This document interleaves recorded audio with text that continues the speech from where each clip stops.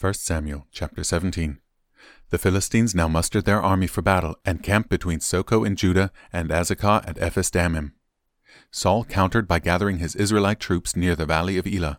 So the Philistines and Israelites faced each other on opposite hills, with the valley between them. Then Goliath, a Philistine champion from Gath, came out of the Philistine ranks to face the forces of Israel. He was over 9 feet tall. He wore a bronze helmet, and his bronze coat of mail weighed 125 pounds. He also wore bronze leg armor, and he carried a bronze javelin on his shoulder. The shaft of his spear was as heavy and thick as a weaver's beam, tipped with an iron spearhead that weighed 15 pounds. His armor-bearer walked ahead of him carrying a shield. Goliath stood and shouted to taunt across to the Israelites. "Why are you all coming out to fight?" he called. "I am the Philistine champion, but you are only servants of Saul. Choose one man to come down here and fight me. If he kills me, then we will be your slaves, but if I kill him, you will be our slaves. I defy the armies of Israel today. Send me a man who will fight me."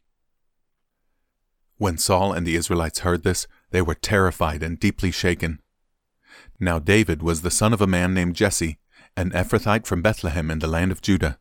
Jesse was an old man at that time, and he had 8 sons. Jesse's 3 oldest sons, Eliab, Abinadab, and Shemaiah, had already joined Saul's army to fight the Philistines. David was the youngest son. David's 3 oldest brothers stayed with Saul's army, but David went back and forth so he could help his father with the sheep in Bethlehem. For 40 days, every morning and evening, the Philistine champion strutted in front of the Israelite army. One day Jesse said to David, "Take this basket of roasted grain and these 10 loaves of bread, and carry them quickly to your brothers, and give these 10 cuts of cheese to their captain. See how your brothers are getting along, and bring back a report on how they are doing." David's brothers were with Saul and the Israelite army at the valley of Elah, fighting against the Philistines. So David left the sheep with another shepherd and set out early the next morning with the gifts as Jesse had directed him. He arrived at the camp just as the Israelite army was leaving for the battlefield with shouts and battle cries. Soon the Israelite and Philistine forces stood facing each other, army against army. David left his things with the keeper of supplies and hurried out to the ranks to greet his brothers. As he was talking with them, Goliath, the Philistine champion from Gath, came out from the Philistine ranks. Then David heard him shout his usual taunt to the army of Israel. As soon as the Israelite army saw him, they began to run away in fright. "Have you seen the giant?" the men asked. "He comes out each day to defy Israel. The king has offered a huge reward to anyone who kills him. He will give that man one of his daughters for a wife, and the man's entire family will be exempted from paying taxes." David asked the soldier standing nearby, "What will a man get for killing this Philistine and ending his defiance of Israel?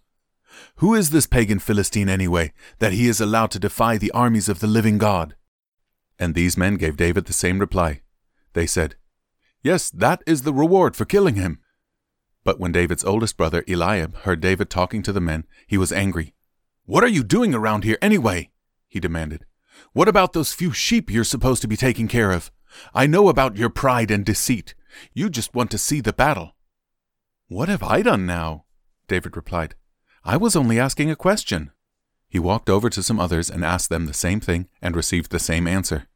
Then David's question was reported to King Saul, and the king sent for him. "Don't worry about this Philistine," David told Saul. "I'll go fight him." "Don't be ridiculous," Saul replied. "There's no way you can fight this Philistine and possibly win. You're only a boy, and he's been a man of war since his youth." But David persisted. "I have been taking care of my father's sheep and goats," he said. "When a lion or a bear comes to steal a lamb from the flock, I go after it with a club and rescue the lamb from its mouth. If the animal turns on me, I catch it by the jaw and club it to death. I have done this to both lions and bears, and I'll do it to this pagan Philistine too, for he has defied the armies of the living God. The Lord who rescued me from the claws of the lion and the bear will rescue me from this Philistine." Saul finally consented. "All right, go ahead," he said, "and may the Lord be with you." Then Saul gave David his own armor, a bronze helmet and a coat of mail. David put it on, strapped the sword over it, and took a step or two to see what it was like, for he had never worn such things before. "I can't go in these," he protested to Saul. "I'm not used to them." So David took them off again. He picked up 5 smooth stones from a stream and put them into his shepherd's bag. Then, armed only with his shepherd's staff and sling, he started across the valley to fight the Philistine. Goliath walked out toward David with his shield-bearer ahead of him, sneering in contempt at this ruddy-faced boy. "Am I a dog?" he roared at David. "That you come at me with a stick?" And he cursed David by the names of his gods. "Come over here, and I'll give your flesh to the birds and wild animals," Goliath yelled. David replied to the Philistine, "You come to me with sword, spear, and javelin, but I come to you in the name of the Lord of heaven's armies, the God of the armies of Israel, whom you have defied. Today the Lord will conquer you, and I will kill you and cut off your head. And then I will give the dead bodies of your men to the birds and wild animals, and the whole world will know that there is a God in Israel. And everyone assembled here will know that the Lord rescues his people, but not with sword and spear. This is the Lord's battle, and he will give you to us." As Goliath moved closer to attack, David quickly ran out to meet him. Reaching into his shepherd's bag and taking out a stone, he hurled it with his sling and hit the Philistine in the forehead. The stone sank in, and Goliath stumbled and fell face down on the ground. So David triumphed over the Philistine with only a sling and a stone, for he had no sword. Then David ran over and pulled Goliath's sword from its sheath. David used it to kill him and cut off his head. When the Philistines saw that their champion was dead, they turned and ran. Then the men of Israel and Judah gave a great shout of triumph and rushed after the Philistines, chasing them as far as Gath and the gates of Ekron. The bodies of the dead and wounded Philistines were strewn all along the road, from Sha'araim as far as Gath and Ekron. Then the Israelite army returned and plundered the deserted Philistine camp. David took the Philistine's head to Jerusalem, but he stored the man's armor in his own tent.